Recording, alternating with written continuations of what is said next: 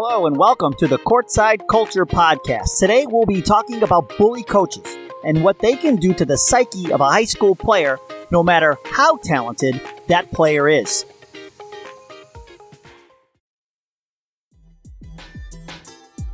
Hey Hoopheads, we appreciate you listening to this episode of Courtside Culture. Be sure to check out these other coaching-focused podcasts on the Hoopheads Pod Network, including Thrive with Trevor Huffman, Beyond the Ball, the CoachMaze.com podcast, Players Court, Bleachers and Boards, and The Green Light. Also, be sure to check out our team-focused NBA podcasts, Cavalier Central, 305 Culture, Spanning the Spurs, #Lakers, Motor City Hoops, X's and O's NBA Breakdown, Nuck If You Buck, LA Hoops, The Wizards Hoops Analyst, and At The Buzzer. Oh, and don't forget to check out our flagship, the Hoopheads podcast, hosted by me, Mike Klinzing, and my co-host, Jason Sunkel, featuring the best minds in the game, from grassroots to the NBA.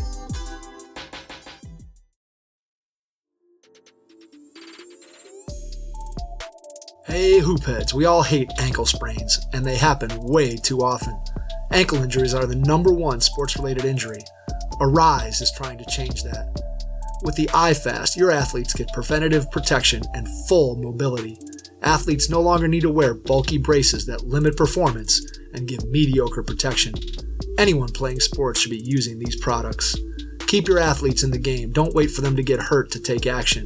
Visit www.arise.com, spelled A-R-Y-S-E, and use the code HOOPHEADS to get 20% off the future of performance. That's ARYSE.com with promo code HOOPHEADS to get 20% off.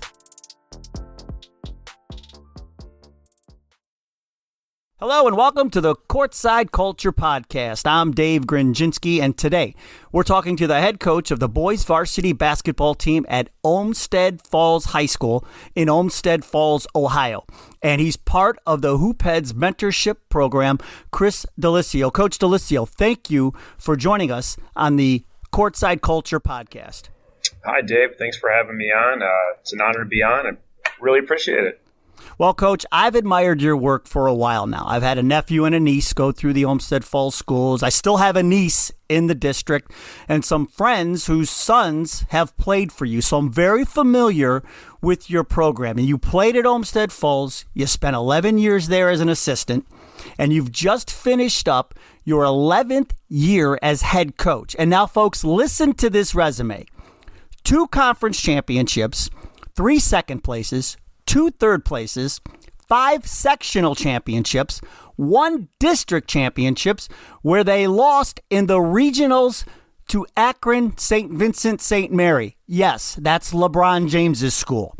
Coach D'Alessio, my first question for you is, how do you do this year in and year out? Tough question, Dave. I mean, it's one of those where, I think it's like anything else. I don't think with anything in your life that you want to be successful at, you sit down and you go, okay, how can we be good for 10 years or 11 years or 15 years or 20 years? It's all those day by day small decisions that you make with a bigger picture in mind. I think, we've always said that, we always want to be successful. We always want to run a great program. And, ultimately when you get into coaching and you think you want to be a head coach, that's the ultimate goal. But like I said, big things are not accomplished by just setting out and saying we're going to do big things. It's really those day-to-day operations that you really dive into. And, I think in our program, we take a lot of pride in those day-to-day operations and, the small things that are really big things that you try to do each day that really kind of are, when you look back on 11 years, you go, oh my gosh, the time has flown. And, you kind of look back and you go, man, we're proud of a lot of the stuff that we've done. And, aside from any, championships or places that we've got, I think we're really proud of kind of what we represent. And most of all, the kids have gone through our program because we've just had some really awesome kids who've really gone on to do some great things, in the real game of life. So, I think that's what we're most proud of. Well, and that's the thing that impresses me most about the Olmsted Falls program, coach, is it is a total package. And let's take me back to kind of the beginning. You know, whether it was as you were still playing or when you were an assistant at Olmsted Falls, when did you start to kind of form your coaching style? You know, I think as an assistant, you're really trying to find your way, and you're trying to figure out who you are. And then when you're an assistant, it's also influenced a lot by what program you're a part of. You know, and I coached under Pat Donahue, who I played for, and we obviously had an outstanding program before I became the head coach. He had set the tone a long time before me, going back to my playing days, just as far as what Bulldog basketball was about. And you kind of carry that into your coaching. And then as you coach, you're not only learning the coaching aspect of it, but you're learning really who you are as a coach, because you don't necessarily know. As coaches, I think, there's this combination of kind of maybe coaching how you were coached, and then, but also what fits your personality. And during that 11 years, I was trying to figure out who I was as a coach, and kind of, as you do that, you figure out what works and what doesn't work, and what you're best at as a coach, and what your strengths are, and definitely what your weaknesses are. So, I think that whole process kind of led up to, when I became the head coach. And even at that moment, it's certainly not perfect, and you certainly make mistakes, but you go in. And I think for most, head coaches who are assistants, they have all these ideas, and you want to do everything. And because you come up with all these ideas over the course of 11 years, and then when you're finally in that position, you try a lot of things, and some things are great, and some things stick, and some things don't. So definitely a feeling out process during that time period of going from player to assistant to head coach. How different is your style now compared to, let's say your first year as varsity head coach? So I think early on, first of all, when you're younger, I think you're just more hard driving. Maybe because I guess maybe you have more energy, but I think that you don't totally understand all the parts that would make your basketball team good or great in a given year or the program. When I was a JV and freshman coach, we really just, my thing and Coach Donahue's thing was always, we're just going to out effort you. And that will always be a staple of our program. And, because it works.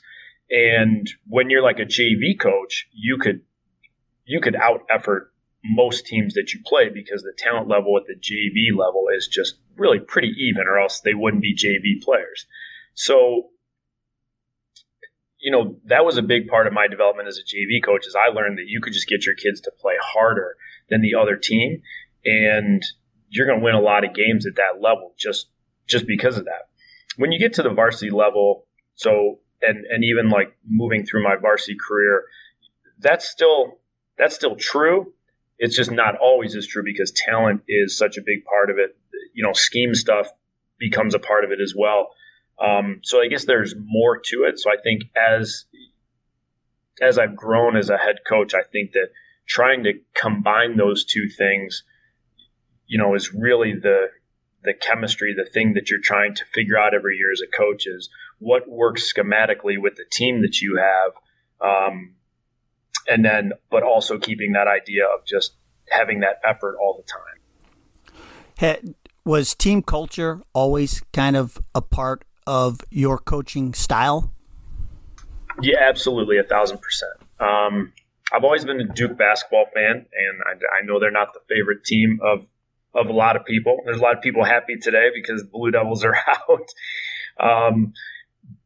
But I've always been a Coach K admirer. And if you read any of Coach K's books, or you really study Coach K, he's a big culture guy. So as I, came up through the ranks and developed as a coach, I do a lot of reading and a lot of stuff about, some of the things that Coach K's done with his team, and how, you can certainly get the All-Americans every year.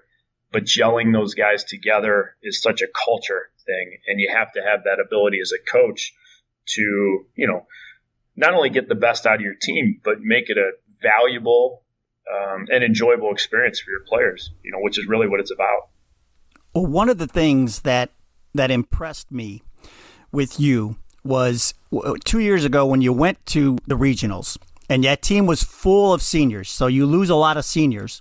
And or I guess it was 3 years ago now that we're in the season. So then you come back, and the cupboard looks bare.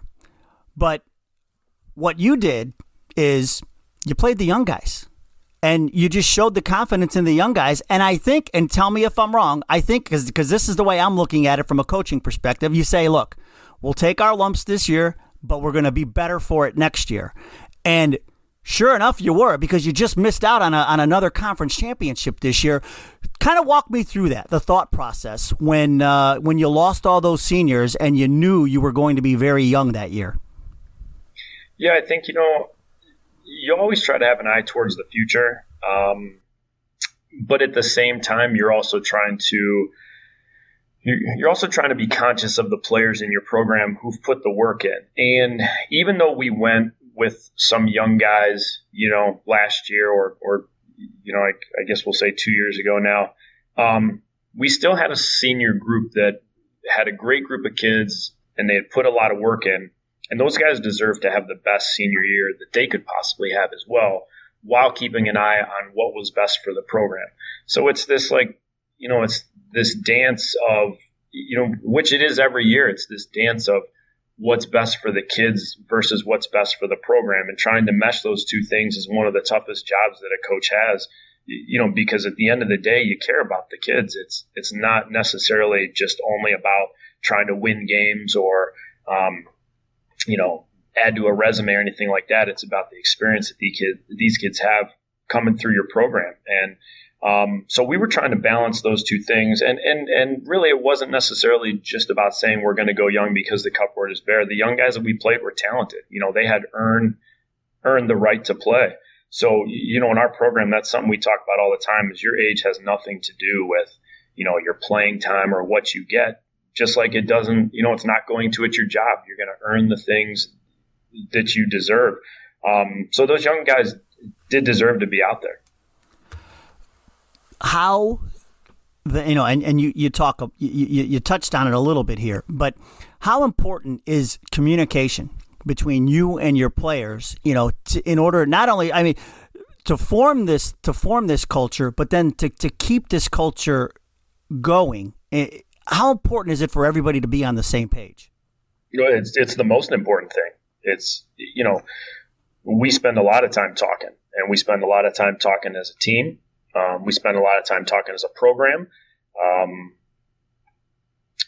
The communication in our program is not me to varsity or me to high school. It's me to, middle school. It's me to our youth coaches, our youth programs, our youth summer camps, and really kind of setting the same culture in all those different areas is one of the most difficult things for a coach to do, because they have so many levels that they have to worry about. So we communicate a ton, and that communication's always honest and direct, and but always coming from a good place. And I think that that's the thing that coaches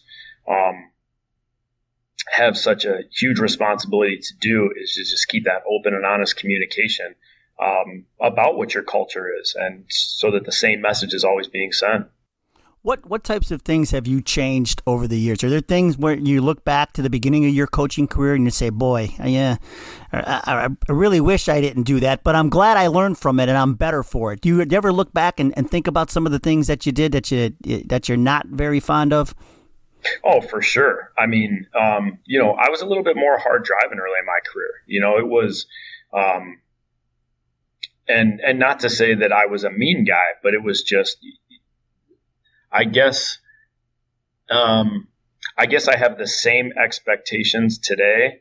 I just maybe verbalized them a little bit differently earlier in my career. I was maybe more of a yeller early in my career. where today I'm more of a talker, and I'm going to pull a kid aside and whisper criticism. You always hear those, that phrase to, shout compliments and whisper criticism. And not that I ever berated kids early in my career, but I was definitely more of a yeller to my team, and, I think that I've done a better job as the years have gone on of maybe calmly voicing my expectations. And I think my team would agree that doesn't happen 100% of the time. But I think that I've done a better job, as I've gone through my coaching career of maybe, being a better communicator and setting a better example, really, which is what you want for the kids. You want to set a better example of how you can communicate expectations to people in the correct way. I think the other thing that is a major challenge for coaches nowadays is the fact that, as great as the technology is to allow us to do this podcast today, kids don't communicate the same way as back when, whether we were playing, or think back to 22 years ago when you became an assistant coach. Talk about that. I mean, have you adjusted your style to communicate just based on the world we live in? I have a bit, but we've also, I think one of the nice things with, for instance, a small example is just text messaging, is that you can send some good text, which is a quick, easy way to communicate with kids that they respond to, whether it was about, hey, great game tonight, loved your effort, that's as hard as I've seen you play, and something small like that goes a long way to a kid, and doesn't necessarily put them in a position where they have to have that kind of, face-to-face interaction that, like you said, kids aren't doing as much anymore. But with that said, we do still force our players to communicate verbally because it's still needed in the world. We can talk about technology and how it's improving and how, we're on more Zoom meetings or whatever. And that's some of the way of the business world. But the bottom line is the best relationships out there are still face to face, and they're still having conversations with people face to face. And, we've had plenty of kids in the last handful of years who, that's been one of their goals, is just to become better at interacting with adults, having conversations and things like that. And, we want all our players to become the best versions of themselves that they can be. And for some of those kids, it involves effort or changing their shot or being a better ball handler, maybe being better academically in the classroom. But for some of those kids, it's learning to communicate with adults a little bit better in those uncomfortable moments. So, it's something that we still ask our kids to do because it's needed. Well, I'm a big positive psychology guy where, when I coached, my kids when they were small all the way up through, I always tried to focus on the strengths of a kid. And honestly, I really didn't know that was a thing, and then I started doing some research on it, and I'm like, oh, that's actually a thing. What I was doing. Because you have a kid, and I think the kid, kids typically know what they're not good at, and I'm not saying you don't coach them up, but the positive psychology works where you coach up all the kids' strengths, and they all kind of come together, and you can hide some of those weaknesses. Do you employ some of that in your coaching? Oh, for sure. You have to. You got to find, there's so many values to making sure your kids know what they're good at.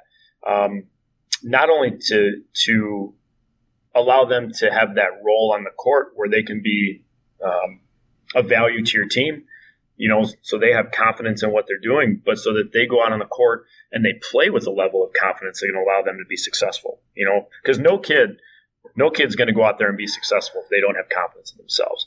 So you have to make sure that you're talking to kids about what they're really good at and encourage the things that they do really well.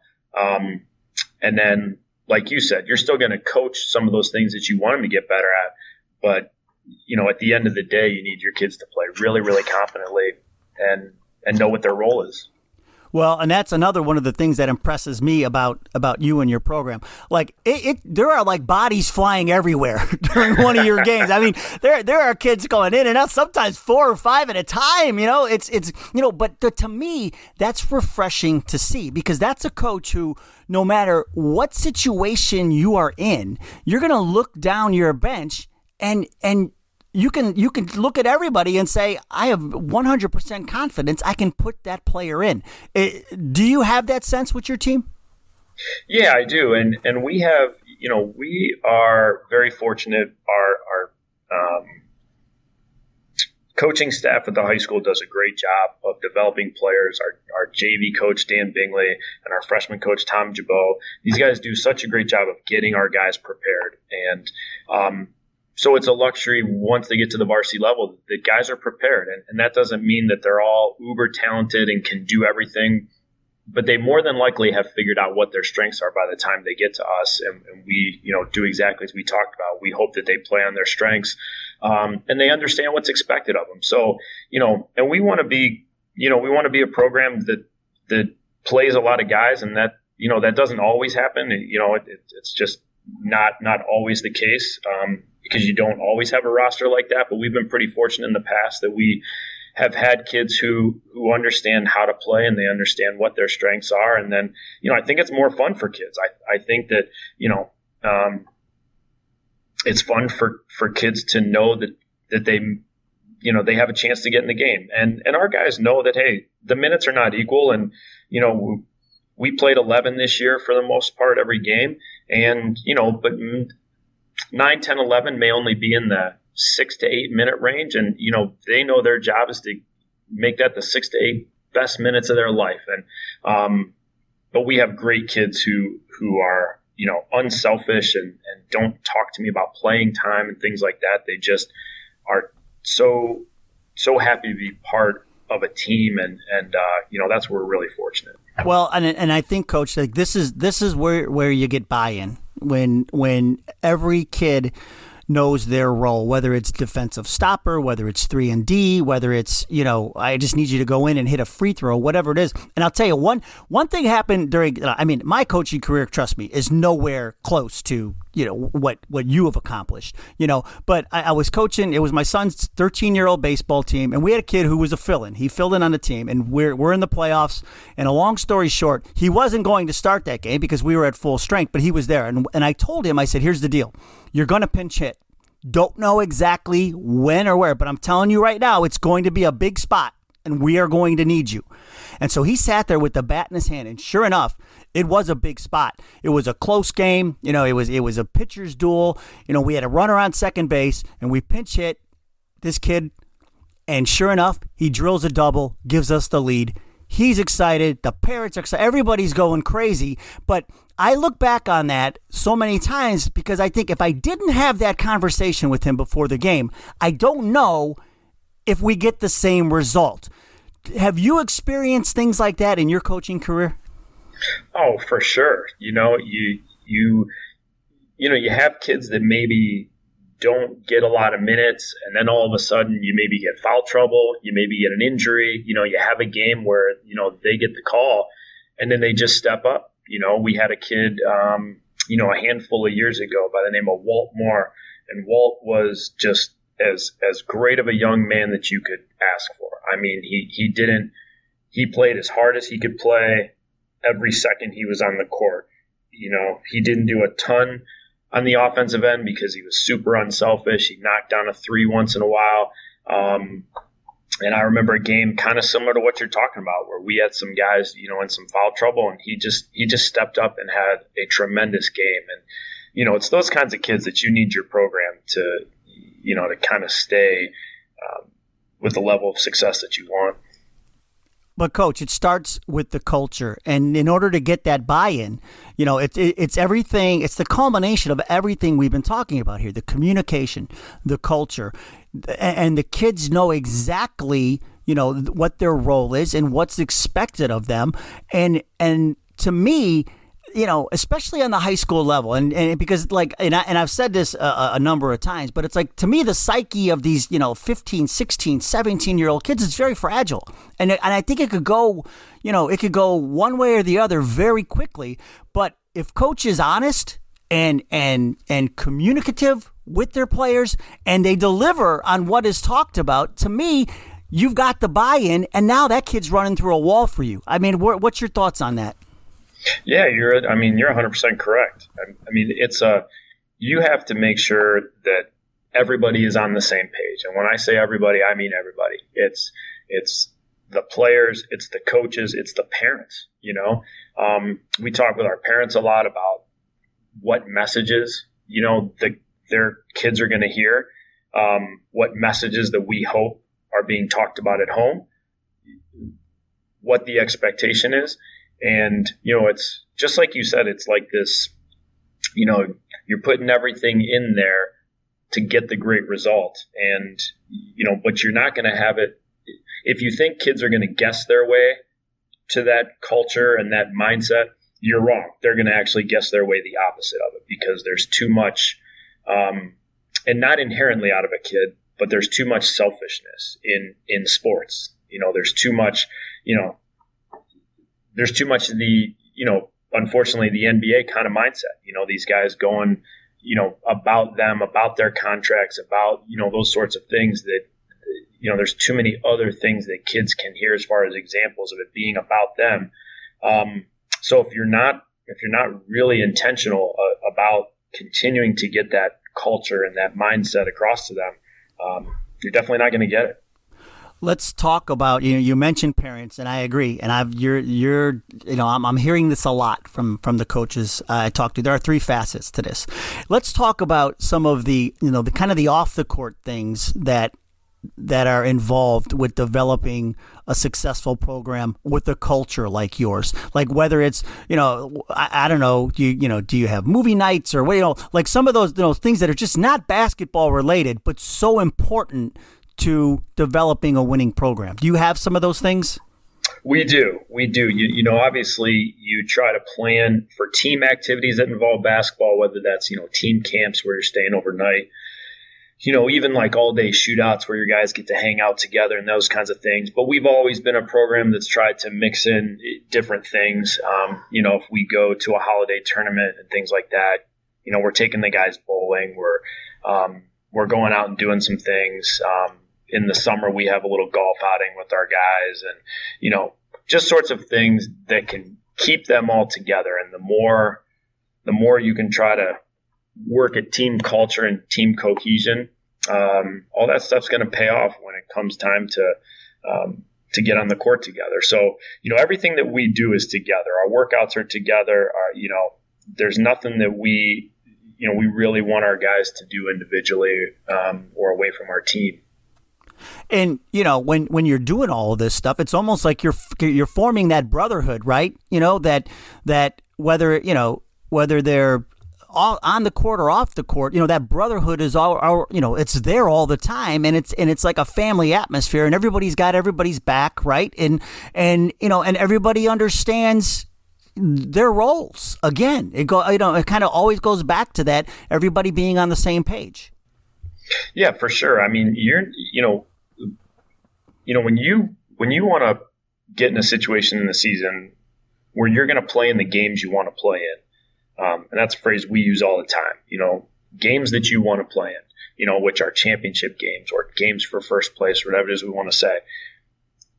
I mean, inevitably, you're going to be in moments that are really difficult. You're going to be in moments that are high stress. You're going to be in moments that test whether or not you're together as a team. And if you haven't prepared like anything else, like if you haven't prepared to rebound the ball, or if you haven't prepared for anything else on a basketball court, if you're not prepared for those moments when your cohesion is tested, you're going to fail at it. So, it all goes into it that you're trying to prepare, and you want your guys to have been together in the off season, been together in workouts, and really realize like, yeah, we're all working towards the same thing. So when those moments hit in those games, your guys feel a level of confidence that, they've been together, they've been there before. And that team you talked about a couple of years ago, that went to the regionals, those guys were so together. And part of that was just them growing up together and always being in those moments and being able to handle it. So, there was no doubt in my mind when we got in really tough situations, those guys always came through because they had that experience, not only in high school, but before that. Well, and I think that it's that trust, right? That they form Sure. with each other, and maybe it's that critical time where, the clock's running down, we're down 2, and I got a good shot, but there's my teammate who I know is a good 3-point shooter in the corner wide open. So I'm going to pass up a good shot for a better shot because I trust him to make it. And boom, you got yourself a win. Yeah, absolutely. 1,000% correct on that. So, we just to go back to the parent thing again. And I know how this, your program is built. What are some of the things the parents get involved with like some of the off the court team culture things that your parents do? Our parents have been awesome about, I guess maybe about 5 years ago now, they started to hold team dinners at their houses. And the seniors parents would basically like pass it around, or really the varsity parents would just like pass it around from house to house, and we would just go to somebody's house each week, and we just do them on Thursdays. And boy, it really had a positive impact on our kids. And I kind of underestimated how great of an impact it would have. But I mean, we would just go and eat, and don't get me wrong, the food was great. That was the first starting point. It was great food. But then like after the game, after we would eat, the parents would plan games and things like that, or contests and stuff. And just to have our coaches and our players in that informal setting all together, at one of the kids' houses, was just such a fun thing for the kids.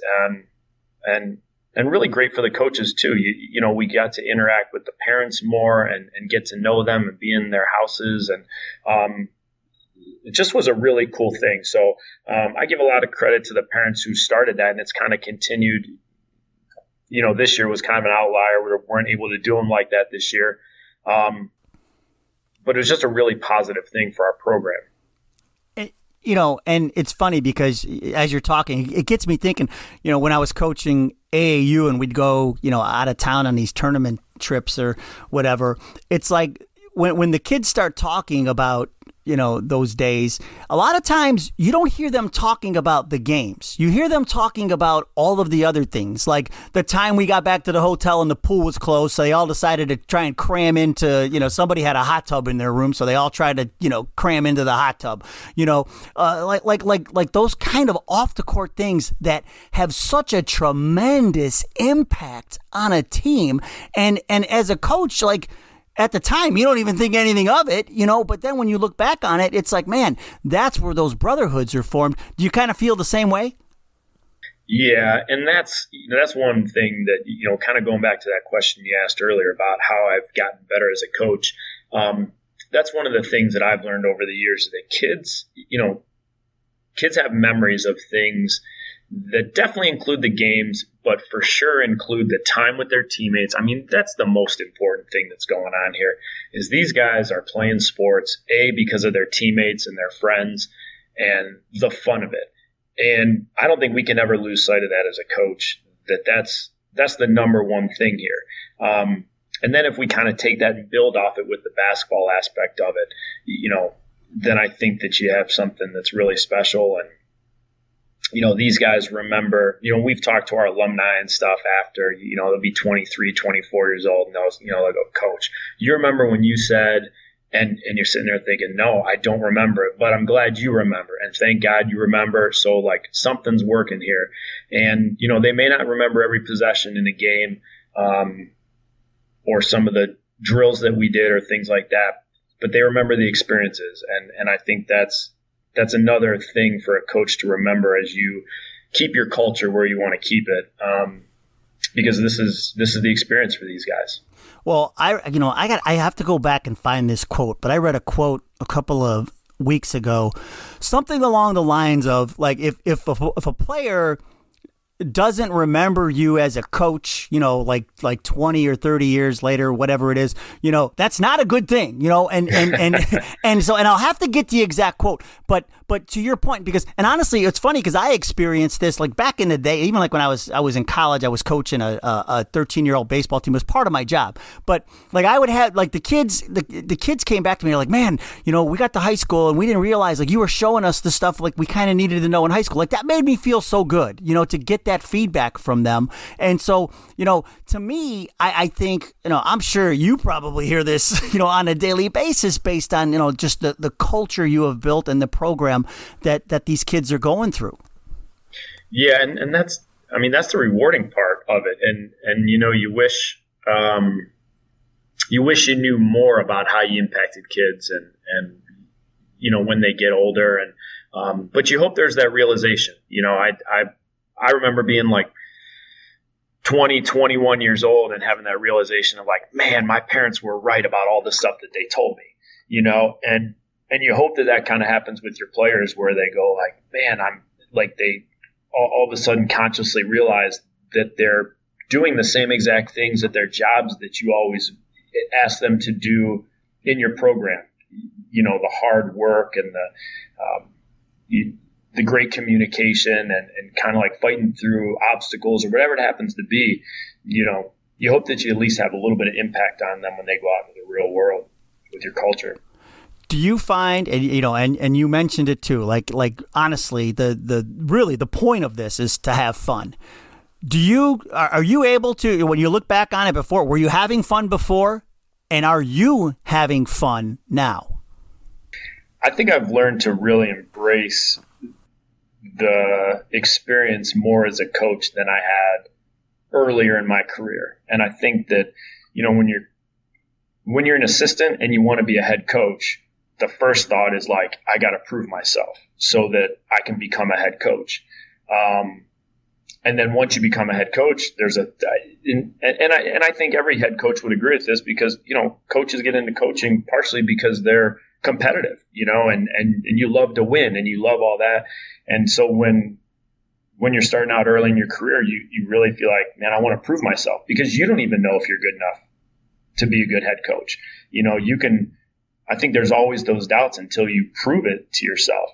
And so I think that early in your career, it's maybe in the back of your mind, even though you're trying to do it the right way, but there's still that idea of I really want to win because I want to prove myself.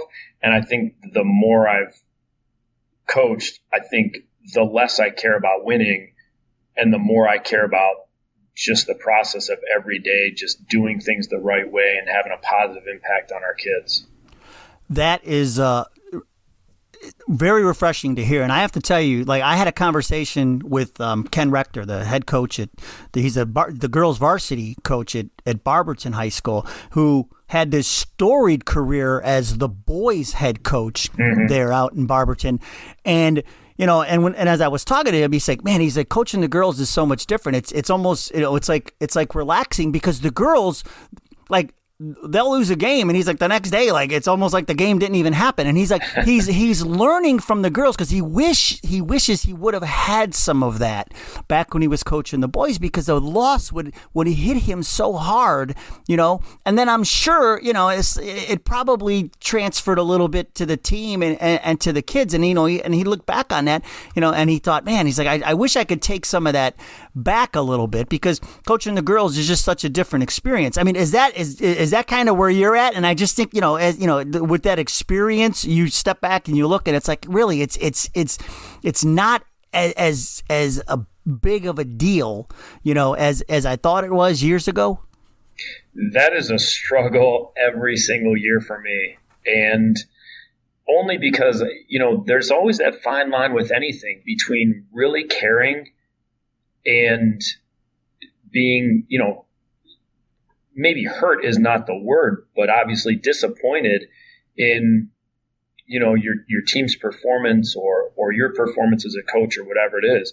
So I think it's such a fine line to really be able to handle those emotions of not being as successful as you want, but understanding that the scoreboard doesn't tell the entire story and really I think even though I still will take our losses hard, or I'll take our lack of success hard, what I've done a better job of is really putting in perspective what I'm upset about. And what I mean by that is it's certainly not a boy, we lost, so I'm upset, or boy, we've won, so I'm happy. And it's just so kind of process driven that we've had moments where we have won, but our team just wasn't who I wanted us to be.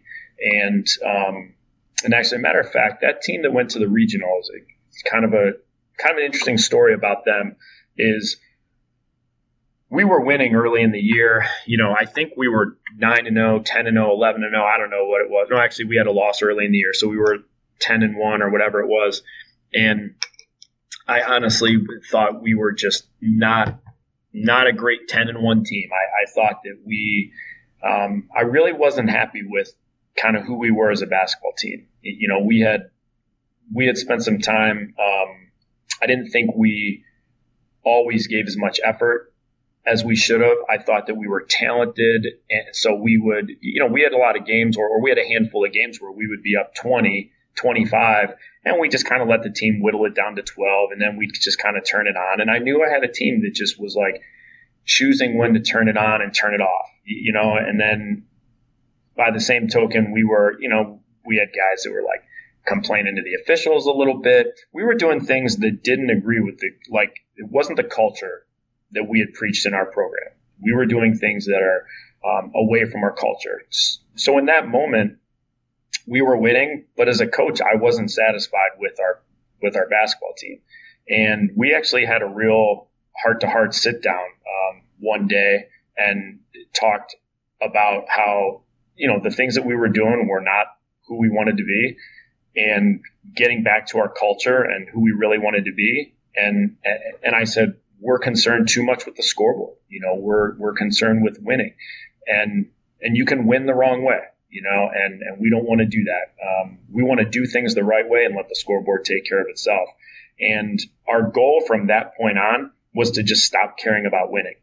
We just stopped worrying about the scoreboard, and we just really focused on every possession and every day, and actually some off the court stuff we just said. And not that we had bad kids off the court, we had great kids off the court, but we made it more about kind of like being the best people we could be on a daily basis, whether it was in school, whether it was on the court with our interactions with the officials or our effort or whatever it happened to be. And that was a real turning point for us. I think our guys, they were so excited about being seniors, and they were so excited about winning, and they wanted to achieve all these things that they got sidetracked a bit.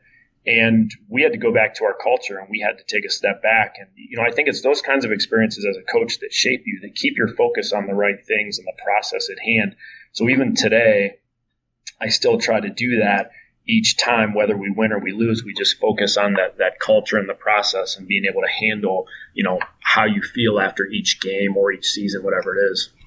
And this is why I felt you would be the perfect guest for this podcast, because that is exactly what we're talking about here. You take the positive psychology. You're a coach that said, we don't care about winning, because in the back of your mind that if you stick to the culture and you stick to what you're about off the court, that it's all going to fall into place and the wins are going to follow. And that's what happened. Yeah, I mean, that's exactly the way it was, and we, I think that was a good thing for our kids, and hopefully a lesson that they take with them, that it's just everything's process driven. So let's talk a little bit about the mentoring program you're involved in with Hoopheads. So talk about the mentorship program. Yeah, it's just getting underway, and we have a great group of coaches who, at the end of the day, really what it's about is being able to try to help other coaches, and hoping that we get some interest from people who just want some of the, I think the tidbits and the experiences that we've all had to be able to try to help coaches when they're experiencing some things that you sit and go, I think we all remember as young coaches going, man, how the heck do I handle this? And, there's so many pieces and parts to being a high school basketball coach, and it's such a demanding job because you're, I always think like, boy, if I were to go be a college coach, my job would get so much easier. And that kind of sounds ridiculous, but from a standpoint, that's no disrespect, obviously, to college coaches. They have a lot of work to do and they have a lot of things to worry about. And obviously they have recruiting and things like that. But high school coaches have, from second through 12th grade to kind of handle in their communities or whatever it happens to be. And, so I think our mentorship program is really just trying to help coaches who are, younger or just looking for some ideas that maybe we have, or, maybe even some mistakes that we've made that we encourage them not to make. So, I just think it's a really cool idea and something that we're hoping can, reach some coaches out there. So since we're talking about mentoring, when you look back, let's look back at young Coach DeLisio, and you're just getting started, and now Coach today gets to talk to Coach from the past. What would you tell yourself?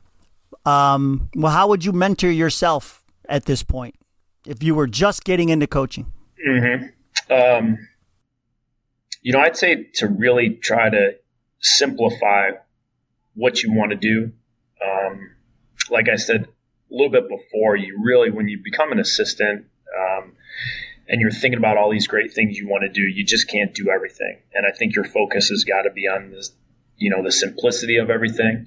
I think that you need to, like we mentioned before, you got to focus mostly on culture, mostly on the things that don't always have to do with basketball. And, if you can do those things, it's a great starting point for a program to get things headed in the right direction. So I would tell my younger self that simplify culture, team, all those things, and probably tone it down a little bit. Well, it's definitely a formula that you've created over the years, and it definitely works. And that's one of the things you brought up was starting in second grade. That's another great thing that happens with your program. You're involved even on the girls' side. I know, like the high school coaches are involved with the younger kids all the way down to, like you mentioned, second and third grade. Yeah. We want to, we just want to give our kids an opportunity to play and then, an opportunity to improve and have fun really and just become basketball players if they, if that's something that they hope to do. We never want a kid in Olmsted Falls to think like, boy, I love basketball and I just don't have opportunities to play basketball. So, we, Jordan Eaton and I, our girls coach, we have a small hand in our youth program as far as, just providing those opportunities and really, like we've talked about this whole podcast, just making sure that the expectations and the messages and all the things that we believe in are down at the lower levels as well, from, to the players, to the parents, to the coaches of the youth programs. Because by the time they get to us in seventh grade, a lot of those good or bads can be established. So you want to make sure it's the goods for sure. Well, and that's what it takes to form a culture like you have in Olmsted Falls. And now, Coach, okay, this is going to be the last thing that we're going to do on this podcast, but I like to call this first things last. And, and like you said, you're with the kids a lot, right? I mean, every team you coach, but I'm sure the kids don't know everything about you, right? And so I think this is an opportunity to let's coach up the kids one more time. And I like to call this first things last. I'm going to give you a list of firsts. So we need to it's going to be a little bit of rapid fire, but let's start with your first job. Oh, first job was working. I worked with my mom. My mom worked in a nursing home. And I went and worked with her like in the maintenance department early on. I was young. We'd go in the summers like a few days a week. And man, that opened my eyes to like the real world of going to work every day. So yeah, that's what my first job was. How about your first car? My first car was a white Nissan Sentra. And maybe probably about a 1989 version. I don't know. I didn't have it till like my junior year in college. So, yeah, it took me a while to have my first car. Did it have a sweet radio at least, or a kicker box or something? It was pretty basic as basic gets, but that little thing, you know, is one of those cars that's going to run till it's at like 180,000 miles. Yeah, exactly. How about your first pet? My first real pet was not till I got married, and that was a yellow lab that my wife and I got. Oh, do you still have? No, well, we have a new yellow lab. Oh, so nice, yeah, nice. First one passed away, and we got our new one. So how about this? First record, CD, or cassette you remember buying? You know, the CD I remember for sure. I mean, it was Pearl Jam, and I was so pumped to get that thing. And just to have a CD player was amazing. So Pearl Jam for sure. I think going back before that, I'm not sure about cassette. It might have been the Beastie Boys. I'm really going to date myself here with that. And record, I don't even really think that I remember buying a first record. I'd probably have to like defer to whatever my brother's records were, as he was older than me. Yeah, well, I think everybody had License to Ill back then. No doubt. Like we all had it. So how about this first concert? You know, I think it was Hootie and the Blowfish. Yeah, before Darius Rucker went, all country. Wow, look at you! Yeah. I've seen Hootie a few times. How about first trip abroad?